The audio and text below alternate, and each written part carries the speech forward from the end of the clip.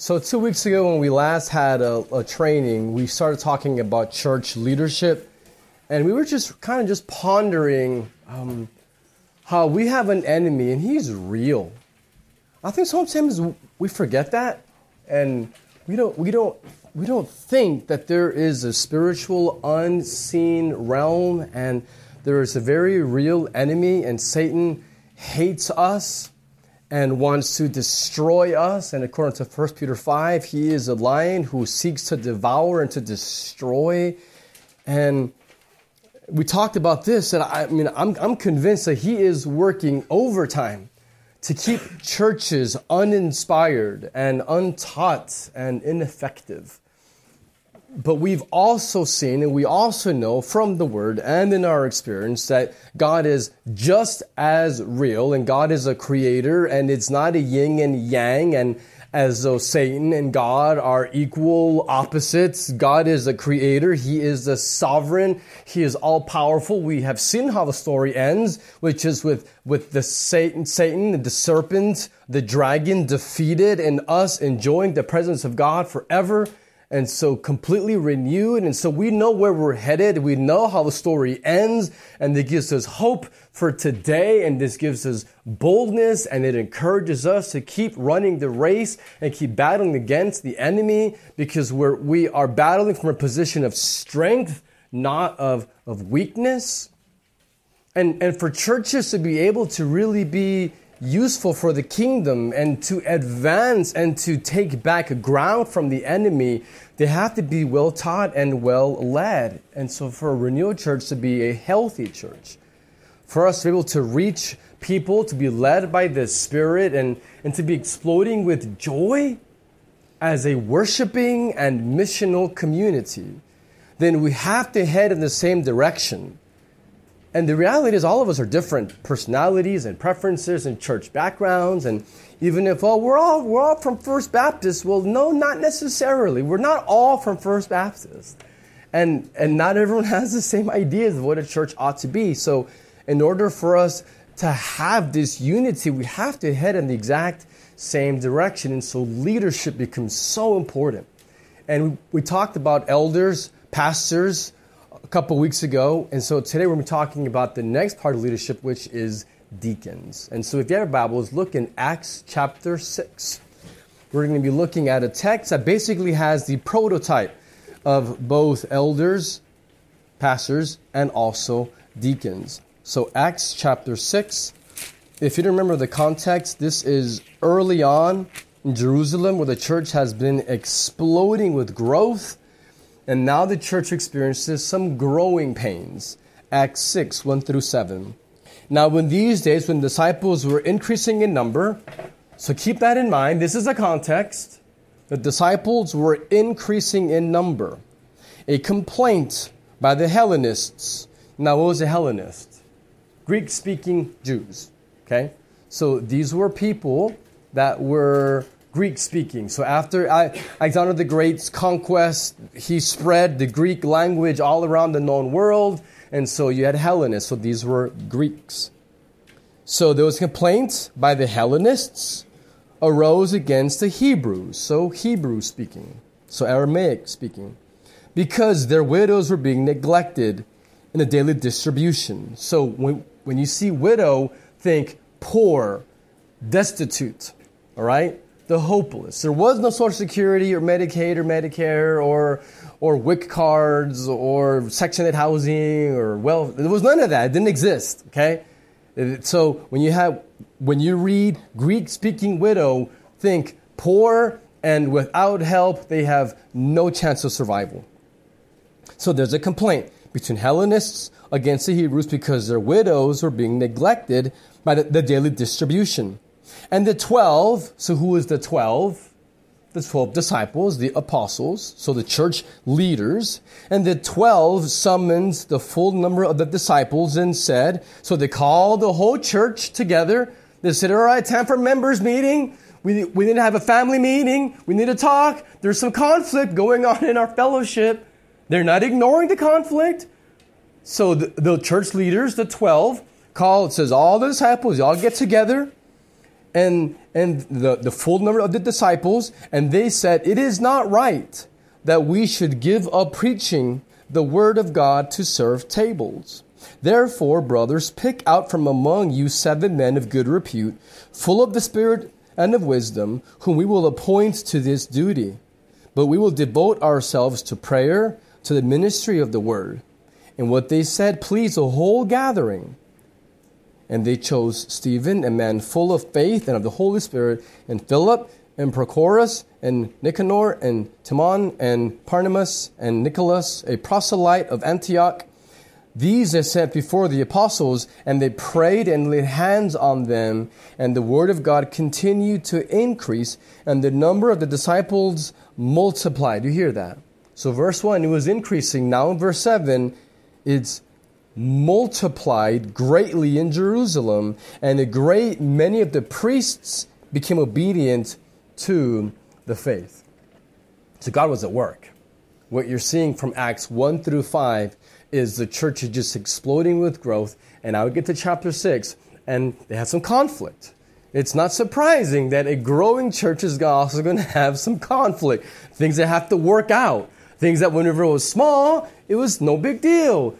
But then as it starts to get larger, they're like, whoa, like we need to talk through this to figure out what we're doing and make adjustments. This is just normal. That's what you're seeing here in chapter 6. Conflict between the Aramaic-speaking and the Greek-speaking Jews. Now, what you see in this text, I mentioned like prototypes. There's 2 types of leaders. Now, neither is mentioned. It doesn't mention elders nor deacons. But what you have here is the role that was passed off. So the 12, these apostles, the disciples, their leadership role was passed on to elders, pastors, and these 7 men they're not called deacons, but they're definitely servants, and the word deacon is used in this text. We'll see that in a second. That is passed on to deacons. And so you're seeing the 2 types of church leaders, deacons and elders. So verse 2 describes, it says, "It is not right that we," who is the we? This is the apostles, "that we should give up doing" what? Preaching. We should not stop teaching and preaching in order to meet the practical needs, to serve tables. And then verse 4 says that we're going to do 2 things. That says, devote ourselves to prayer and ministry of the word.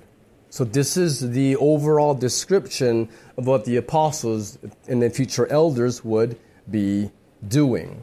And so we talked about this last time, so I'm not going to spend a whole lot of time on it. But elders, so elders are shepherd leaders. The word pastor and the word shepherd is the same word. And so shepherd leaders who meet the spiritual needs of the church. And so we talked about 2 weeks ago is that as the lead pastor, my role is for vision and preaching. And one day we're going to have an elder body. So we're going to have men of God that are called by God to teach the word of God and lead the people of God to treasure him. So this is what elders do. Called by God, they use the word of God, they lead, and they set the example and lead the people of God. So verse 3 says, "Then brothers, so therefore, pick out 7 men who are wise and full of the Spirit, and let them meet the practical needs." And so it says the daily distribution. That's what it says in, that's verse 1. It says that the Hellenists were not receiving the daily distribution. Now, and then it says serving tables in verse 2. Now, there's a distinction here that we have to understand, because a lot of times we confuse pastors or elders and deacons, and we cannot confuse these 2 roles. When you see the word their distribution, that word distribution in the original is diakonia. Now, what does that sound very similar to? Deacon. So our English word deacon is nothing more than a transliteration of the Greek word diakonia. So that's what a diakonia, he is a deacon. And what that word means is ministry or service. And so a deacon is someone who does ministry, someone who meets needs, someone who is a servant. And so the word deacon means servant. That's what the word means, which is why here they're described as meeting needs and serving tables, which is why a lot of times we use the word minister for those that are pastors, which is fine. Ministering means to serve and to meet needs. But someone that is an elder does that in the spiritual capacity, and deacons do it with meeting practical needs. Philippians 1:1, Paul writes a letter to church in Philippi, and he says to all the saints, all the believers in Christ Jesus who are at Philippi, he says, with the overseers. What's an overseer? Do you remember from last time? A pastor, an elder, saint. Remember that. Overseer, shepherd, pastor, and elder. All three are interchangeable and referred to pastors. So he says, he's writing to the church. He says to the pastors and deacons. And so he's describing the two leadership roles, pastors, elders, deacons, and then to the church members. So, well, what is a deacon? A deacon is a servant leader who meets the practical needs of the church. So an elder, a pastor, meets the spiritual needs, and deacons meet the practical needs of the church. So really, what is a deacon? A deacon is a servant leader. A deacon is not an elder. Now, you don't have to show your hands, but I'm sure some of you have been in churches where deacons run the church. From your head nods, I can see that you agree. You've seen this church model where there's a deacon board or deacon body, and these deacons are the decision makers. A lot of times they're even sometimes called even trustees, and they actually have a governing leadership, even like a legal leadership role. But that is not in the Bible. We have to be very clear. So I'm not trying to disrespect a very traditional Baptist church government, but I am not interested in that. I'm interested in what this says. And the Bible does not describe deacons in any capacity as having a governing, authoritative leadership role. They are servants. That's what the word means. They're servant leaders. And so you see this distinction between elders and deacons. So God has provided deacons for leading in the administrative, logistical, and practical ministry in the church. So let me give you a very real example from myself in the last year and a half. Up until January, I was labeled as the minister for missions at First Baptist Belton. Okay, what did I actually do? Now, I know I preached, I think, 3 times in like 18 months. So, but let's take that out. And I taught one Disciple Life class for 8 weeks, which was not part of my job description either. So let's take the 3 preaching and the 1 class off. And what did I actually do as a missions minister? I booked airfare. I recruited people to join mission trips. I made pamphlets. I oversaw the budget. I led the missions committee. Does that sound like a pastor to you? Does that sound like prayer and the word to you? No. That was not a pastoral role. That was an administrative role. Really? That was a deacon role. I was essentially a deacon for a year and a half. I was doing deacon work. I was doing the role of an administrator. I was doing the role of seeing over budgets and that kind of thing, which is that important for a church? The answer is yes, absolutely. Did I do God's work for the last year and a half? Yes, absolutely. Yes, that is definitely part of God's work, is part of a church. But is that distinctly pastoral shepherding work? No. Even what I've been doing up to this point with Renewal Church, with figuring out the budget and ordering the things for the trailers and organizing and talking about church management software, is that pastoral work? No, it's not. That is work that is in the realm of deacon, of servant leadership, of administration, of logistics, and meeting the practical needs in a church. And so we have to be very careful with mixing and with confusing and getting the waters really muddy. Like we need crystal clear understanding of what is the difference between a pastor who meets the spiritual needs, who is devoted, according to the Bible here, to word and to prayer, versus the deacons that are equally full of the Spirit and called to serve, but meeting the practical needs in a church. Is this confusing, or is this just so new, or does this make sense? I hear one yes. Yes, I'm assuming not confusing. So we'll keep talking through this more. So what happens to a church when practical needs are being met? So you could ask that a different way too. You could ask, so what happens to a church when she has really great servant leaders? Great, if you will, deacons.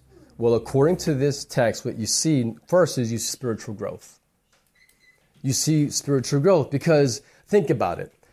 If the pastors that are supposed to be committed to the word and to prayer and to things like counseling and discipleship and all the things with teaching and preaching and vision, and if they can't because their time and mental energy is all occupied with administration and logistics, then what you're going to get on Sundays is a half-baked, thrown together Saturday night special that was probably hijacked from a preaching website that exists all over our world and permeate far too many pulpits because pastors don't have time to dedicate to word and to prayer. Why? Because they're doing deacon work. They're doing the admin, the logistics, the practical, and that's not their role. So I was talking to a brother this week who's very encouraging in this area, and he said, Matthew, on Sundays, I want a 100% sermon, not a 70% or a 60% sermon from you. Well, I was like, I agree. Like, I don't want to give you 60% either. He was like, well, then you need time, and so let me do some of the other things for him. I'm like, okay, great. It's all yours. So that is the attitude that we need to have, not just for me, but for future elders and future even associate pastors. It lets the church be encouraged, and it gives me, honestly, time so that when you call and say, hey, can we meet? I say, when you're available. I'm free Tuesday, or I'm free on Thursday morning, or whatever. But if I'm just busy with activity, programs, administrating, then when you call and say, hey, Pastor, can we meet? I'm like, man, I'm really busy. I got a lot going on. And this becomes a language of pastors, and it makes us feel so important. Oh, I'm so busy. And you're like, oh, I don't want to bother him. He's your shepherd.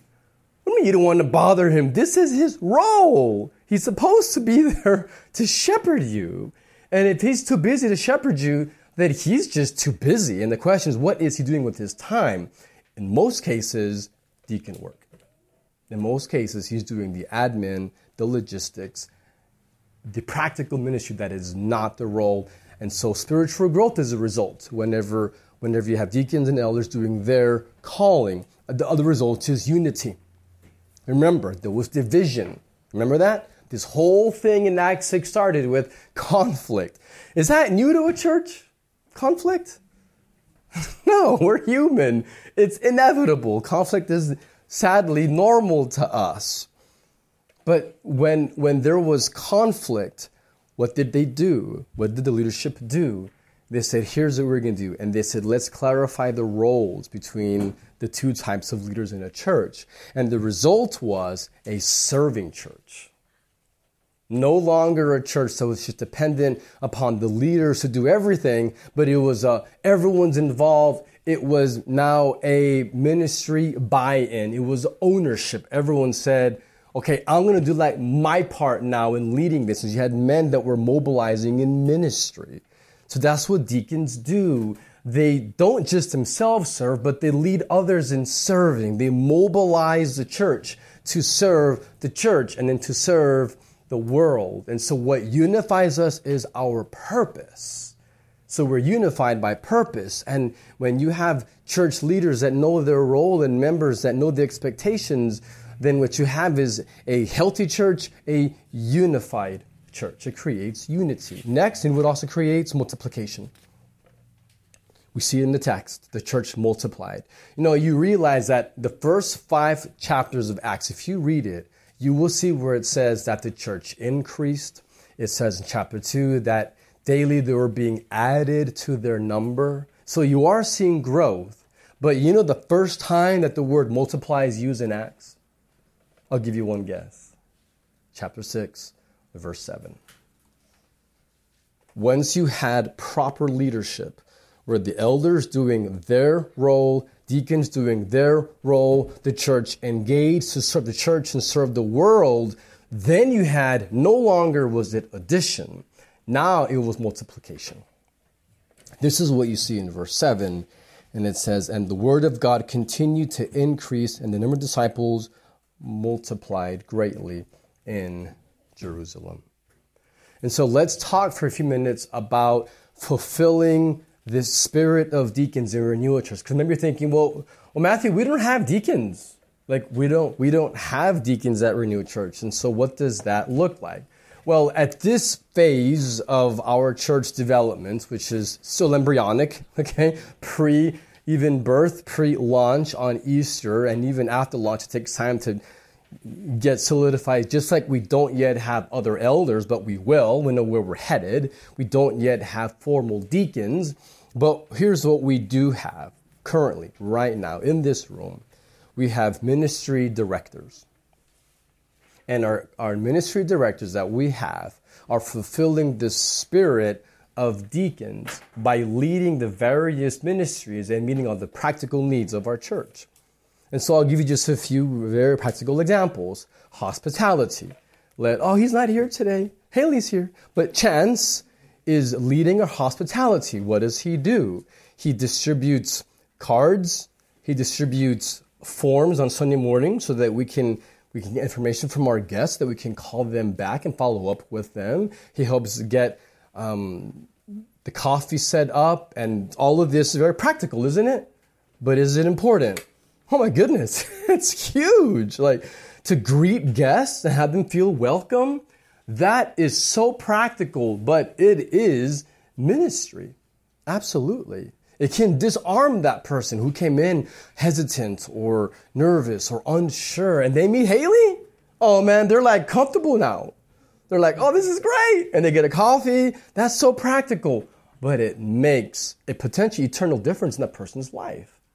So another one is right over here, Parker. He oversees our trailers. Is that not practical? I mean, how much more practical a mobile church on wheels that everything that we own is in 2 trailers.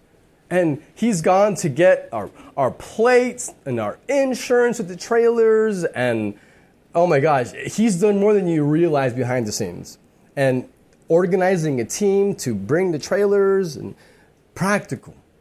But that is the work of a deacon, is leading in practical ministry, setup. Joseph overseeing the setup team, and all of them setup team, but that is so practical, but is so critical to our church. And so this is not elders are superior to deacons. That's crazy talk. There's complete equality here. It's not better or worse or superior or inferior. This is just complete equality, just different roles, like husband and wife in the home. Which one is superior? Both men in God's image, complete equality. Different roles, different functions, but equality. Same thing in a church. With elders and deacons, they're equal. One has a governing, leading, teaching function. The other one is a serving, meeting needs that are practical function.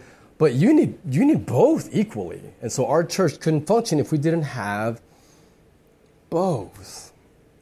Now, there is one more issue that I have to address, and our time is brief, but I think I can cover it quickly, is that of women as deacons. Now, I know some of us from a background that is Southern Baptist, where in most cases, I know not at First Baptist, but in a lot of churches it is, where deacons have essentially the role of elders. Now, they're called deacons, But if you look at their actual function, like what they do and decision making, that kind of thing, they're serving as elders. Does that make sense? So I'm not talking about their title. I'm talking about their actual function in that church. In that situation, I would say it would be unbiblical for that church to call deacons that are women. Because what you're doing is, I don't care what you call them, I'm looking at function. The function in that particular church is, those are essentially elders. They're the father figures that are leading and teaching the church, decision makers. That is reserved for men. We looked at that last week because the elders of a church are the father figures that are called to lead, to teach, to guide. Just like in the home, in your family, same thing in the faith family. There are still the same father figures. And so if you're going to have deacons that are essentially a teaching, authoritative, governing body, then you should not have women on that particular leading body. But if you have clarity, and you're saying, no, deacons biblically don't have any governing, teaching authority, they are servant leaders who meet the practical needs in the church, then that makes sense as to why Phoebe in Romans 16:1 is a deacon. And by the way, Phoebe is a female. And so why would Paul affirm a female deacon? Well, because deacons aren't authoritatively teaching. 1 Timothy 2:12 describes how, Paul says that women are not allowed to have two things. So to teach authoritatively over men in the church context. So Paul affirms Phoebe because she doesn't have that authoritative teaching role. Now you're thinking, yeah, but I've read in 1 Timothy 3:8-13, where it says that deacons must be husbands of one wife. Okay, so let's take a second and let's look at that paragraph just briefly. So 1 Timothy 3:8-13 is qualifications for deacons. Now the previous paragraph, 1 Timothy 3:1-7, you'll notice is qualifications for elders or pastors, okay? So the first paragraph, it says, here's what it looks like to be a pastor. Next paragraph, verse 8-13, he describes what it looks like for deacons. And in the middle, he actually says, the women likewise must be serious, not slanderers, but temperate, faithful in all things. You're saying, well, my translation says the wives. Well, this is where translation can be hard at times, but the actual word in the original, so the Greek, for wife and for woman is, guess what? The same word. Just like in Spanish. If I say mi mujer, what does mujer mean in Spanish? It means woman. But if I say mi mujer, it means what? My woman, like my wife. So the word mujer actually can mean wife or woman. Same word. And context dictates which it is. Does it mean just a woman or does it mean a wife? Same word. Same thing in Greek. It's the same word for woman as it is for wife. So the context must dictate, so does this mean woman or wife? And a lot of translators interpret and they put wife in that verse. But it could just as easily be woman. And I believe that is a correct translation, and here's why. In the first paragraph, we're talking about elders. You'll notice he never talks to the elders' wives. So Paul does not say, elders' wives must be blank, blank, blank, blank, blank. He doesn't. He talks just to the elders themselves and says, here's your qualifications. Okay? Next paragraph, he's talking to deacons. And then he has half of it directed to what deacons' wives must be? That doesn't make sense. Like, why would he have higher standards for deacons than he does for elders' wives? You following me? It just doesn't make sense. It's the same qualifications, but an elder has actually more because he has to teach and have authority, whereas deacons don't. So, which is why I think that when you see in that verse where it says wives, I truly believe that what's more accurate is women. And I believe he's talking to women that have every right to also be deacons, as long as we're being very clear that a deacon is not an elder. A deacon is a servant. A deacon is not someone in an authoritative position. So he does talk to men that are deacons, and he says he wants a husband and one wife. So yes, if you're going to be a male and be a deacon, then yes, you must be sexually pure and faithful and have one wife. But does that necessarily preclude women from being deacons? I don't believe so. I don't believe that the Bible prevents women from being servant leaders. And so do I believe that Holly is wrong in helping to do setup? It's like, no. She has a willing heart and she wants to do it. She's meeting in practical ministry. I don't believe that Katie is in sin with leading us to sing. I believe God has given her a gift and she's under pastoral authority. And so maybe you say, well, that's awfully moderate, Pastor Matthew. Is like, well, I'm trying to honestly read the Bible with fresh eyes and not say, well, Baptist history, Baptist tradition says women can't be deacons. I'm like, well, why? Why not? It's a service role. It's not an authoritative teaching, governing role. So now I know that this can be something new, or maybe you feel unsettled about this conversation. So we'll be talking about this more. I understand, and if you want to talk in private, I'm happy to do that. But are there any questions here that I mean, I got a couple of minutes, and so does anyone have something that you just like? So clarify this for me, Pastor Matthew. Is there anything like that y'all want to ask or comment? Yes, Megan. I think it's in verse 8 of Acts 6, where it says what Stephen was like. Yes. Full of faith and power and miracles, and full of the Holy Ghost, full of wisdom.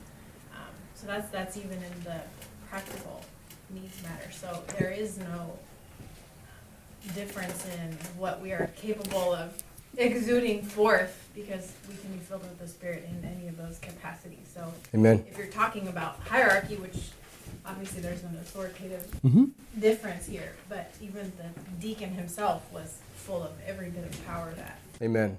that of the Holy Ghost. There's no second rate. This is not a secondary role. This is foundational and critical and full of the Spirit, and the Spirit called these, in this case it was men, but as we see later, again, Paul refers to females as deacons. So I know that there's a lot of new things that you've had to digest over the last few months on being part of a church that does them a little bit differently. But what I don't want is anyone to be unsettled about these kinds of things.